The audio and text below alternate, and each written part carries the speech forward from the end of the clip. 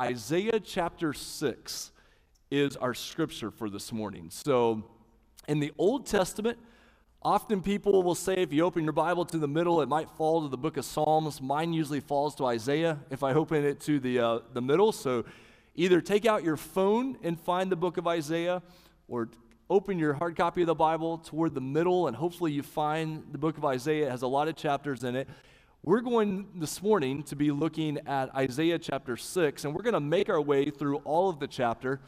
But just getting started, I want to read verses 1 through 7 for us as we get started this morning. Verses will be up on the screen if you don't have a copy of the Bible in front of you. Let's look at God's Word together this morning.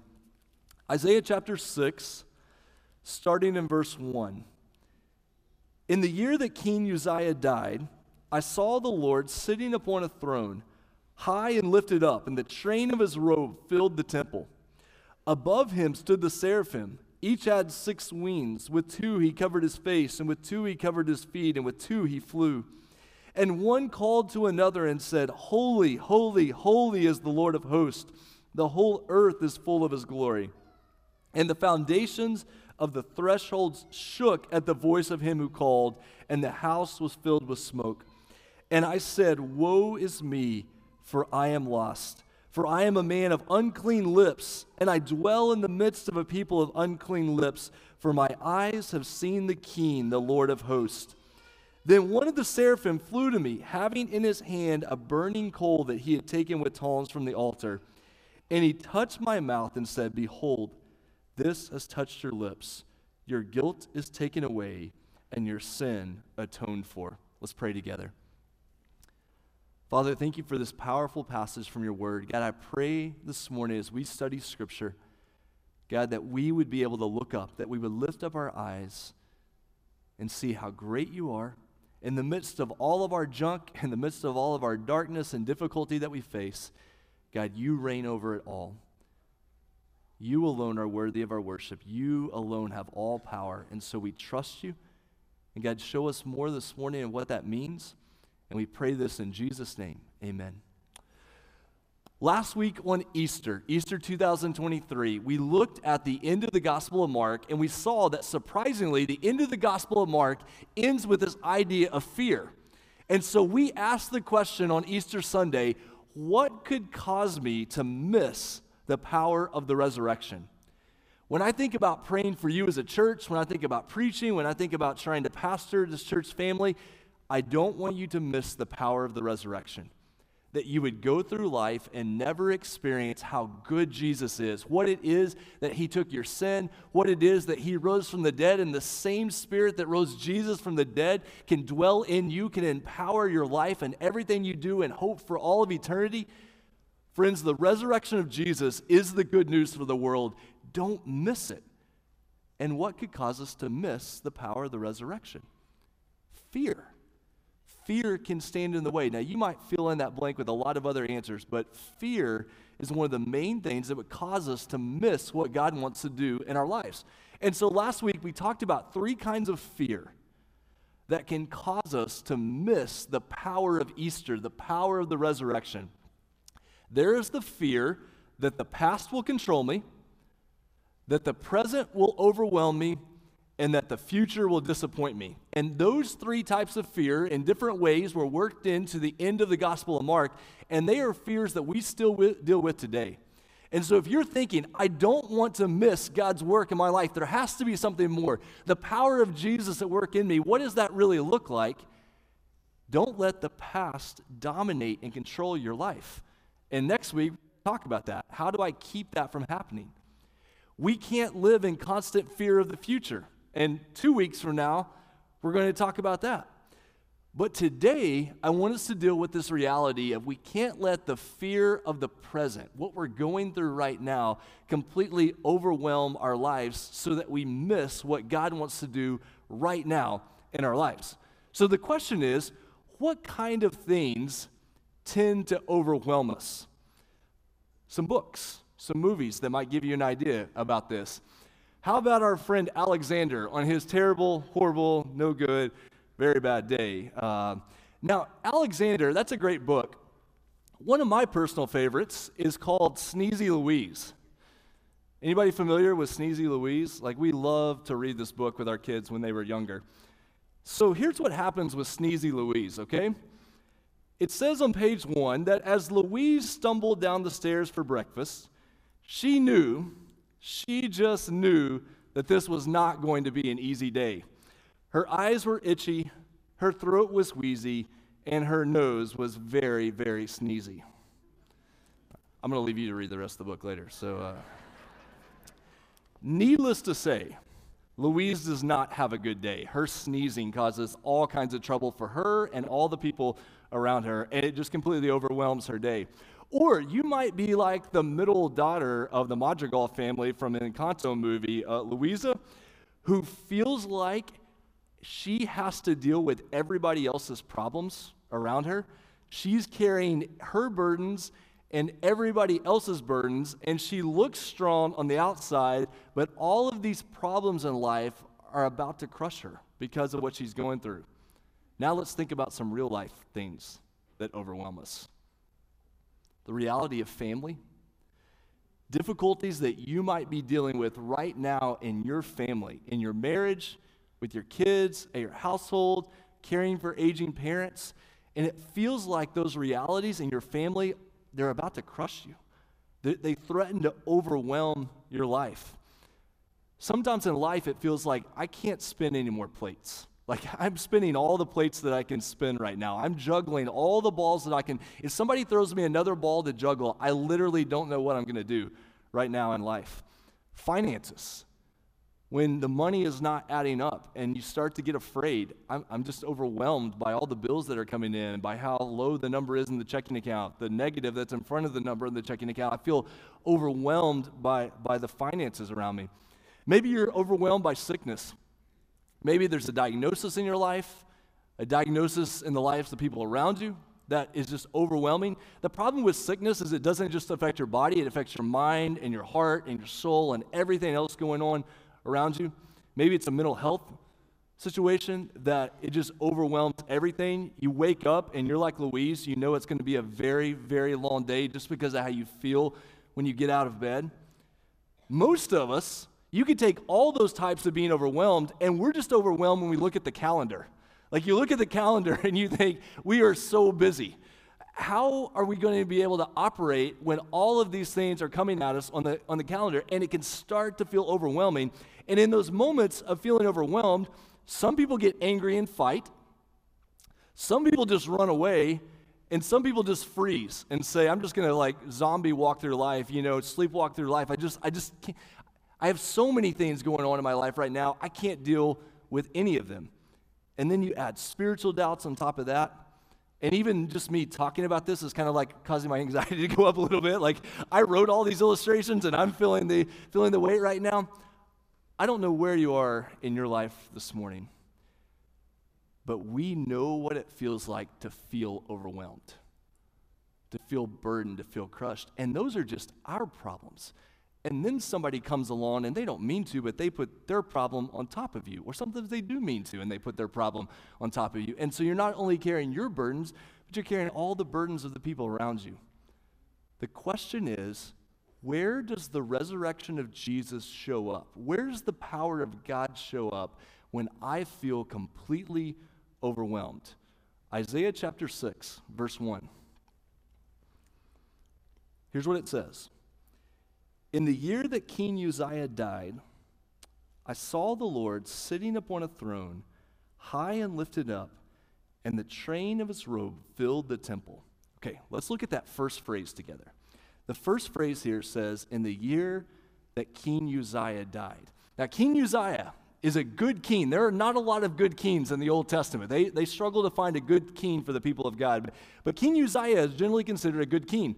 First thing to know about Uzziah, he became king when he was 16 years old. How many 16-year-olds do you know that you want to take over as king of the people? So he takes over as king at 16, and he reigns for 52 years. Began at 16, reigns for 52 years, and they are good years for the people of God. It's a prosperous time. Things are going well. The problem is, toward the end of Uzziah's life, he becomes prideful, and it begins to have consequences for him and for the people. What you find for the people of God at this time is when Uzziah reigned, things were going so well, they were so successful, that they didn't see little spiritual problems that were creeping in. Think about that for our lives. Think about what happens when things are going so well, so successful. Take a church, take your life, take a country, take all these things. When things are good, we don't see the little spiritual problems that are creeping in. And God sent prophets to tell them, and they didn't see them. And then when those problems finally emerged, it's too late. And now they're in trouble. And not only are they in trouble because of these spiritual problems, but Uzziah has been reigning, and on the side is an Assyrian empire that's beginning to come to power. And so around the year 745 BC, Tiglath-Pileser III, ruler of the Assyrians, he begins to come to power. And when Uzziah dies, it turns out his son is a lousy ruler, and it turns out his grandson actually likes hanging out with the Assyrians. And so now the people of God are really in trouble. And so when Uzziah dies, what has been a place of pride turns into a place of panic and pain for the people of God. When Uzziah dies, the people look up and they are overwhelmed. They're in trouble. They've got spiritual trouble and they have political trouble, and things are not looking good. So what does the prophet Isaiah do in the middle of verse 1? What happens to him? In the middle of being overwhelmed, what does he do? I saw the Lord sitting upon a throne, high and lifted up, and the train of his robe filled the temple. In the middle of his pain, in the middle of the panic that the people had, what did he do? He looked up and he saw the greatness of his God. Ask yourself, did any of the circumstances change when Isaiah looked up? Nope. They're still in political trouble. They're still in spiritual trouble. They still have an army coming after them. They got bad situation on their hands. What changed? His perspective, where he was looking. He's no longer looking at the storm, he's looking at the Savior, to use the New Testament idea. He's no longer looking at the problems, he's looking up, and he is seeing the greatness of his God. Verse 2, above him stood the seraphim. Each had 6 wings. With 2 he covered his face, and with 2 he covered his feet, and with 2 he flew. These beings aren't mentioned very much in the Old Testament, but seraphim gives off this idea of flame, of the burning ones. You think about the role of fire in the Old Testament, the fiery swords that guard the Garden of Eden, the fiery burning bush that doesn't ever burn up, the Gideon's torches, the fire that comes out from heaven and takes over the altar with Elijah, the fire that you see coming down on the disciples at Pentecost. Fire in Scripture is a sign of God's power and God's presence. And Isaiah looks up and he sees what it would have looked like fire all around in this scene. Verse 3, and one called to another and said, holy, holy, holy is the Lord of hosts. The whole earth is full of his glory. There's an interesting piece of theology that is in verse 3 that you might be really interested in when we talk about God's character. Here's the way it's normally described. The way we normally describe God's character is the holiness of God is his hidden interior reality. Holiness is who God is, that he is not us. He is God, we are not. It's what makes God distinct, his purity, his perfection. So holiness is often considered kind of that hidden reality of who God is. Glory is God's holiness put on display for the world to see. So when we think about holiness, we're thinking about the core of God's character, who he is. He is perfectly holy. He is God, I am not. Thank God for that he is perfect in all of his ways.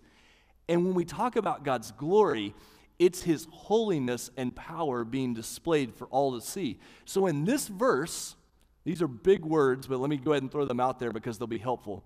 In this verse, we see God's transcendence, how transcendent he is. He's above all things, beyond all things, and yet he doesn't remain away from us, does he? He comes near, and we call that God's immanence. I-M-M-A-N-E-N-C, immanence. It sounded good in my head. I-M-M-A-N-E-N-C, whatever, Google it.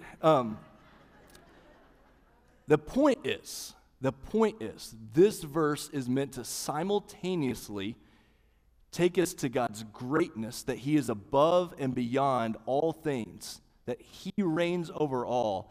And at the same time, this verse is meant to remind us that his greatness is poured out into the world for all to see. It tells us both of those, both part of his character at the same time. Verse 4, and the foundations of the thresholds shook at the voice of him who called, and the house was filled with smoke. If I could just make one note on verse 4, I was going to move past. I want to make one note on verse 4. Sometimes, and I know what we mean by this, but sometimes when we talk about God, we just talk about the big man upstairs. Can I just give you so much caution on saying that? When you see the Isaiah chapter 6 God, this is not just the big man upstairs. This is the God of all majesty and glory. This is the God of all power. This is the one who is perfectly holy in all his ways. This is the one who is so far beyond anything we could ever imagine. And when we get this idea of just the big man upstairs, it so weakens and so diminishes who our God is. And when you are in the middle of problems and you are being overwhelmed, you don't need a big man upstairs. You need the God of the universe. You need the God of all glory and power. You need a God who is holy in all his ways. That's what you need. And that's what Isaiah needs in this moment. He doesn't just need the big man upstairs. And he definitely just doesn't get the big man upstairs. He gets God in all of his power. So what does Isaiah do in verse 5? What does he do in verse 5? He said, "Woe is me, for I am lost. For I am a man of unclean lips, and I dwell in the midst of a people of unclean lips, for my eyes have seen the King, the Lord of hosts." When Isaiah sees how great God is, his own sin, his own weakness, the darkness of the world around him becomes even more clear. He realizes we are in trouble in comparison to God's holiness, to who God is.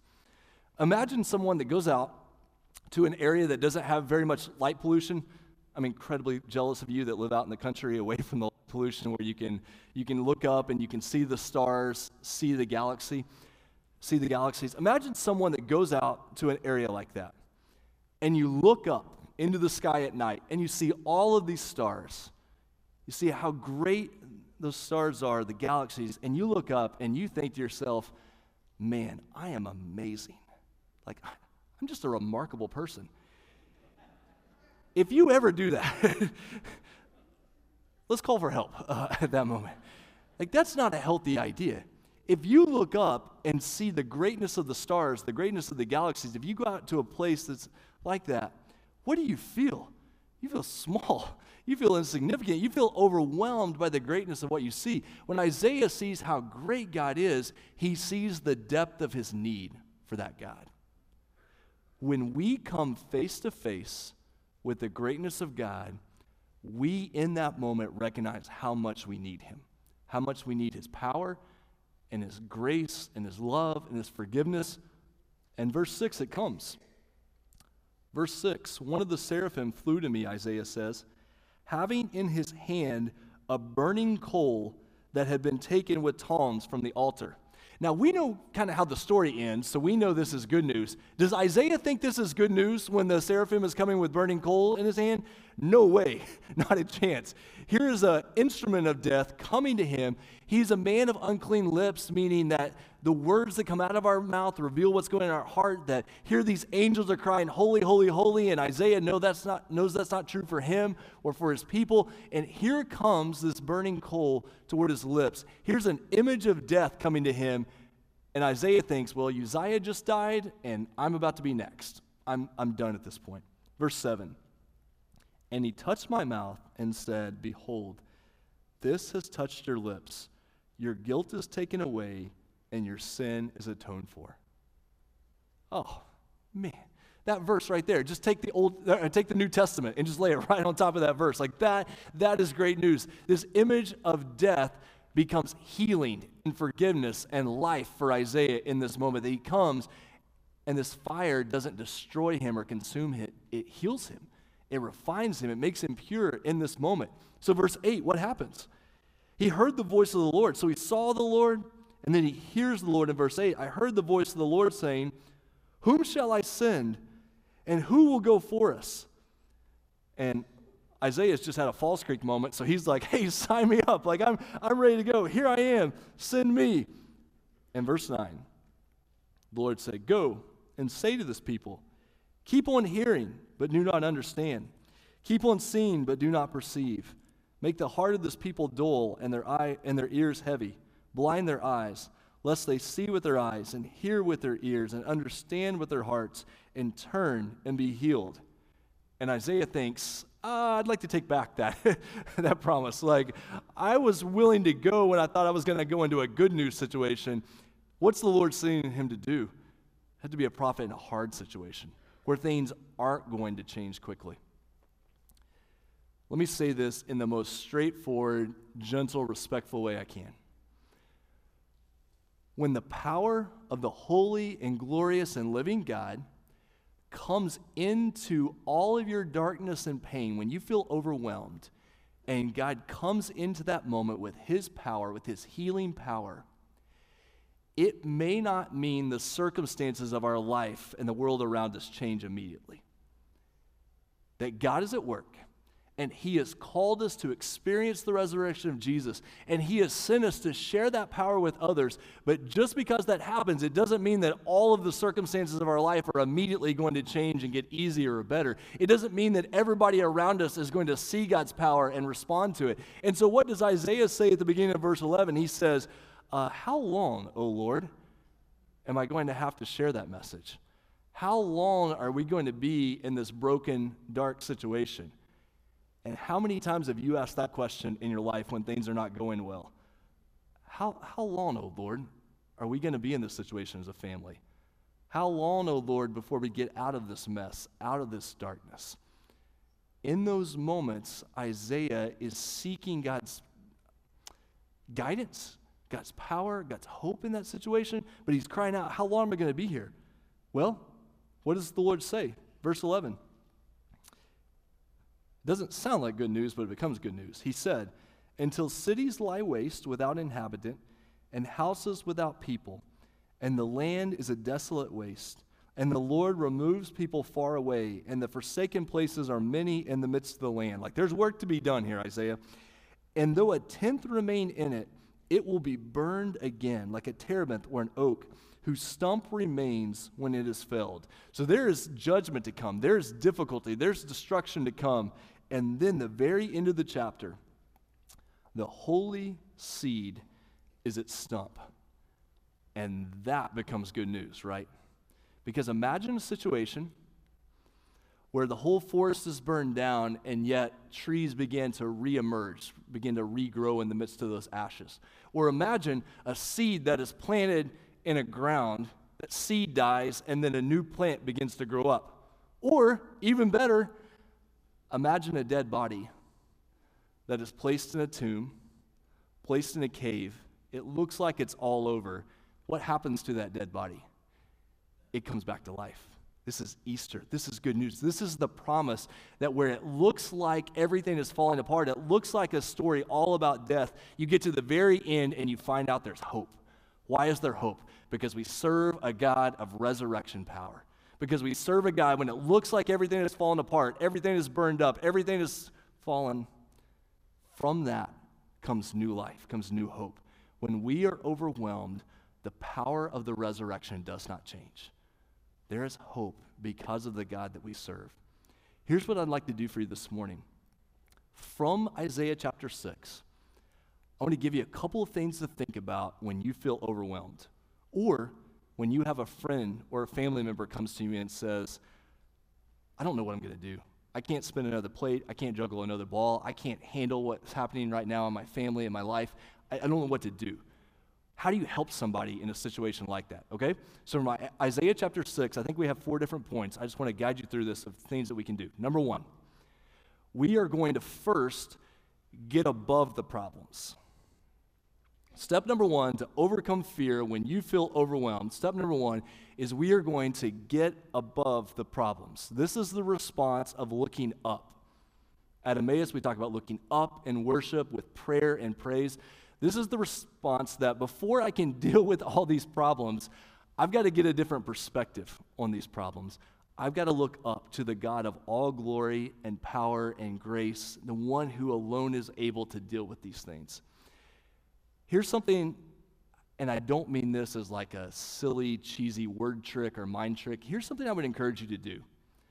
The next time you feel or you say, I am overwhelmed, just finish that sentence with, I am overwhelmed by God's glory, by God's grace, by God's goodness, by God's faithfulness. So I'm admitting I feel overwhelmed right now, little umbrella over my head.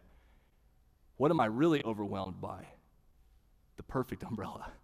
The one who holds all things together, the one who rules over the stars and the galaxies, the one who has power over life and death. He is the one who truly overwhelms me, and he overwhelms me with his grace and his goodness. Charles Spurgeon, famous preacher from history, says that when we cannot trace the hand of God, when we can't see what God is doing, we can trust his heart. When you can't trace his hand, when you can't see what he's up to, you can't see why things are happening, we can trust his heart. And so we turn to him in prayer and praise and say, God, I feel overwhelmed. I don't know what I'm going to do about this situation, but I choose to look up to you. And let's be honest, we often need someone around us to help us look up. Because when you feel overwhelmed, when you're carrying these weights, you get so caught in the moment that you need a good friend to come alongside and say, hey, let me help you. Let's look up for a second. And let's remember who's in control. Let's remember who rules all things. Let's remember the God who is transcendent above all things and yet comes to us in the middle of that difficulty. So number one, we're going to get above the problems when we feel overwhelmed. Number two, then we're going to get into the problems. We're going to say, okay, now we've got to address these things, because Isaiah here, when he looks up to God, he sees God's greatness, and then what does God do? God comes right down to him in the middle of his unclean lips, in the middle of the darkness around him. And so we have to be willing to get into those problems. We have to be willing to deal with some of the things going on around us, because when we feel overwhelmed, so often you're like, I just don't even know what to do. You just freeze. I have no idea what to do next. This is when you need a church family. This is when you need a good friend to step in and say, let me help you. Let me encourage you. Let me walk with you through these things, because we got to deal with some of these problems. When you're dealing with problems like this that threaten to overwhelm you, what you're trying to do is just say, okay, what is the next step I can take? Because most of the time in those problems, if it was just one problem you're dealing with in life, you're like, okay, no big deal. But when it rains, it pours, right? Like, problems never come one at a time in life. Like, they come in bunches. Like, it just rains on you. And you're like, I don't know which one to deal with at this point. And you've got a friend that comes along and says, hey, let's just focus on this. Let's deal with these things one at a time. I'm going to help you walk through this. Coaching baseball, or really any sport, but coaching baseball, we often talk to the players about just do the next right thing. So you mess up, you make a bad throw, you swing and miss, you mess up something. If you're stuck in that problem, just do the next right thing. Just figure out, okay, what do I need to respond? Because what happens in life, and I've made this mistake, you know people that have made this mistake. Here's what happens in a person's life. They get overwhelmed. Life's coming at you fast. Difficulties are coming at you. Problems. You get overwhelmed, and then you make a really dumb, unwise, sometimes sinful decision. And what happens? The problems get worse. And now we're panicking. And then we feel embarrassed. And so what happens in that situation? You isolate yourself from the very people that could help you walk out of that, because you feel shame and you feel embarrassment and you feel overwhelmed. And you're like, well, I'm just not going to deal with any of this. Well, that's not going to work. That doesn't change the reality of life. We have to say, okay, what is the next step I can take? How can I isolate one of these problems? How can I deal with this? And then begin to take steps forward. And you need friends.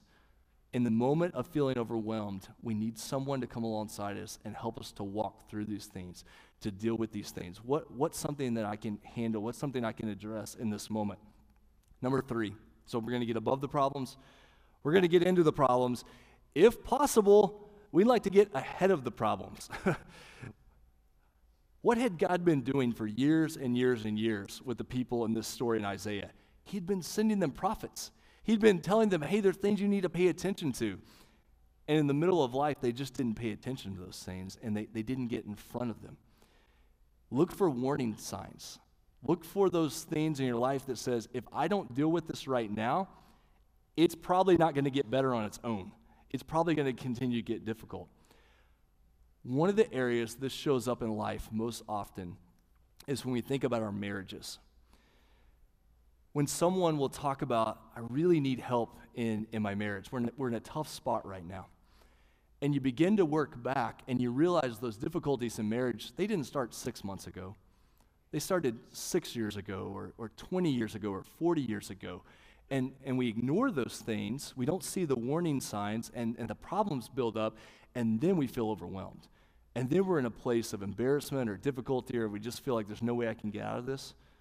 God is good, and he will walk with you, and he will continue to walk with you, and you'll have people that will walk with you. But if I can just say this as directly as possible, the sooner we can deal with some of those warning signs, the sooner we can deal with some of those difficulties and problems, the better it's going to be moving forward. We've got to be able to get out in front of those things. We've got to be able to see what's going on. Developing good theology, that you have a good foundation of who God is and how he works before you get into those problems. Students, I hate to tell you this, life doesn't get easier. It's hard. You run into these things. You run into these difficulties. The problems just get big. In parenting, I was sure that all the difficult years in parenting were like up through year 18, and then when they moved off, like parenting really, just kind of went into cruise control.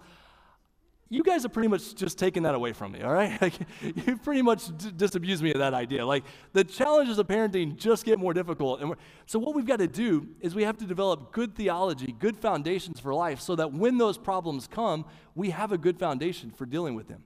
So we're going to get above the problems. We're going to look to God. We're going to get into the problems with people that care for us. We're going to get ahead of the problems if we can. And finally, number 4, wrapping up with this, we've got to go through the problems and keep going. Notice what that does not say. That does not say get over your problems. How helpful is that? You feel overwhelmed, like you're barely holding it together, and a friend comes along and just says, you just got to get over it. And you're like, well, I'm not really in a place in life just to get over it right now. Like I'm in a really hard spot. Most of the time, life is not so simple that you can just get over it. But what you can do is you can go through it. Why? Because we believe in the resurrection of Jesus. Because we refuse to miss the power of the resurrected King. That the one who has come into our pain, who has taken on our sin and darkness, is the same one who rose again. And so, yes, is life going to continue to be hard? Absolutely it is. There are going to be difficulties that come. But the one who dwells in you is greater than the one who is in the world. Jesus says that in this world, you will have trouble, but take heart. Why? Why do we take heart? Because he has overcome the world. That's why we keep going. Probably the most famous chapter in the Bible about the resurrection of Jesus is 1 Corinthians 15. So Paul lays out this whole chapter, like telling you why the resurrection is true, why the resurrection matters, why the resurrection is powerful. And he gets to the very end of 1 Corinthians 15, and what does he say? Be steadfast, immovable, always abounding in the work of the Lord, knowing that in the Lord your labor is not in vain. When you are in the middle of your problems, when you feel completely overwhelmed by life, God is still at work. He is at work in you, doing amazing things in your heart and your life. And in the middle of that junk that you're going through that feels so overwhelming, that's actually exactly what God is going to use to move you forward and allow you to minister and serve other people as you go through those things. What does Psalm 23 say? That as we walk through the valley of the shadow of death, what's the next phrase? We will fear no evil. Why? Because he is with us. When we know that God is with us, even when we go through those dark valleys, we don't have to be afraid. Because the one who has overcome sin and death is the same one who is at work within you. As we wrap up this morning, a couple of things to think about. Number 1, Do you believe in the resurrection of Jesus? Have you experienced the power of the resurrection of Jesus in your life, that you say, he is my Savior, he's taken away my sin, and he has defeated death, and I believe that. I trust in that. Have you received that? Are you holding on to that? Are you confessing him as Savior and Lord? If you have not done that this morning, the most important decision you will make is to say, I can't deal with this junk in my life. I can't deal with my past. I can't deal with my future. I certainly can't overcome death on my own, but I do believe that Jesus is able to do those things, and I trust him. I give my life to him. If that's a decision you want to make it today, that we will be here. We'll walk with you through that. What right now is threatening to overwhelm your life? I was listening to a sermon this last week, and the preacher used this famous preacher statement that either you're about to go into a crisis, you're in a crisis, or you're just coming out of a crisis. I mean, what's more encouraging than that right there? You know, I'm about to go into a crisis, I'm in the middle of a crisis, I'm just coming out of a crisis. There are going to be things that threaten to overwhelm us. They're going to be difficult. What right now in your life is starting to feel like too much? Like it's just piling up. I don't know how much of this I can take. I don't know how much. Right now, this moment, this morning, during this last psalm, just choose to look up and say, God, I don't know what you're doing, but I do trust your heart. I do trust your character. Let me be able to go through this to serve and encourage those around me. Let's pray together. God, thank you for Isaiah chapter 6. That reminds us when we're in pain, and when we feel like panicking, we need to look up and we need to see how great you are. And that you have come to us in the midst of our unclean lips. You've come to us in the midst of the darkness around us, and you brought hope. God, thank you for the gift of a church. We gather together as a church because we need other people to help us look up. We gather in a church because we need other people to help us walk through our junk and walk through our problems. And we gather as a church because we believe in the resurrection of Jesus. God, as we sing together, as we pray, as we bring new people into this church family to do all those things, God, work in our midst this morning. We pray this in Jesus' name. Amen.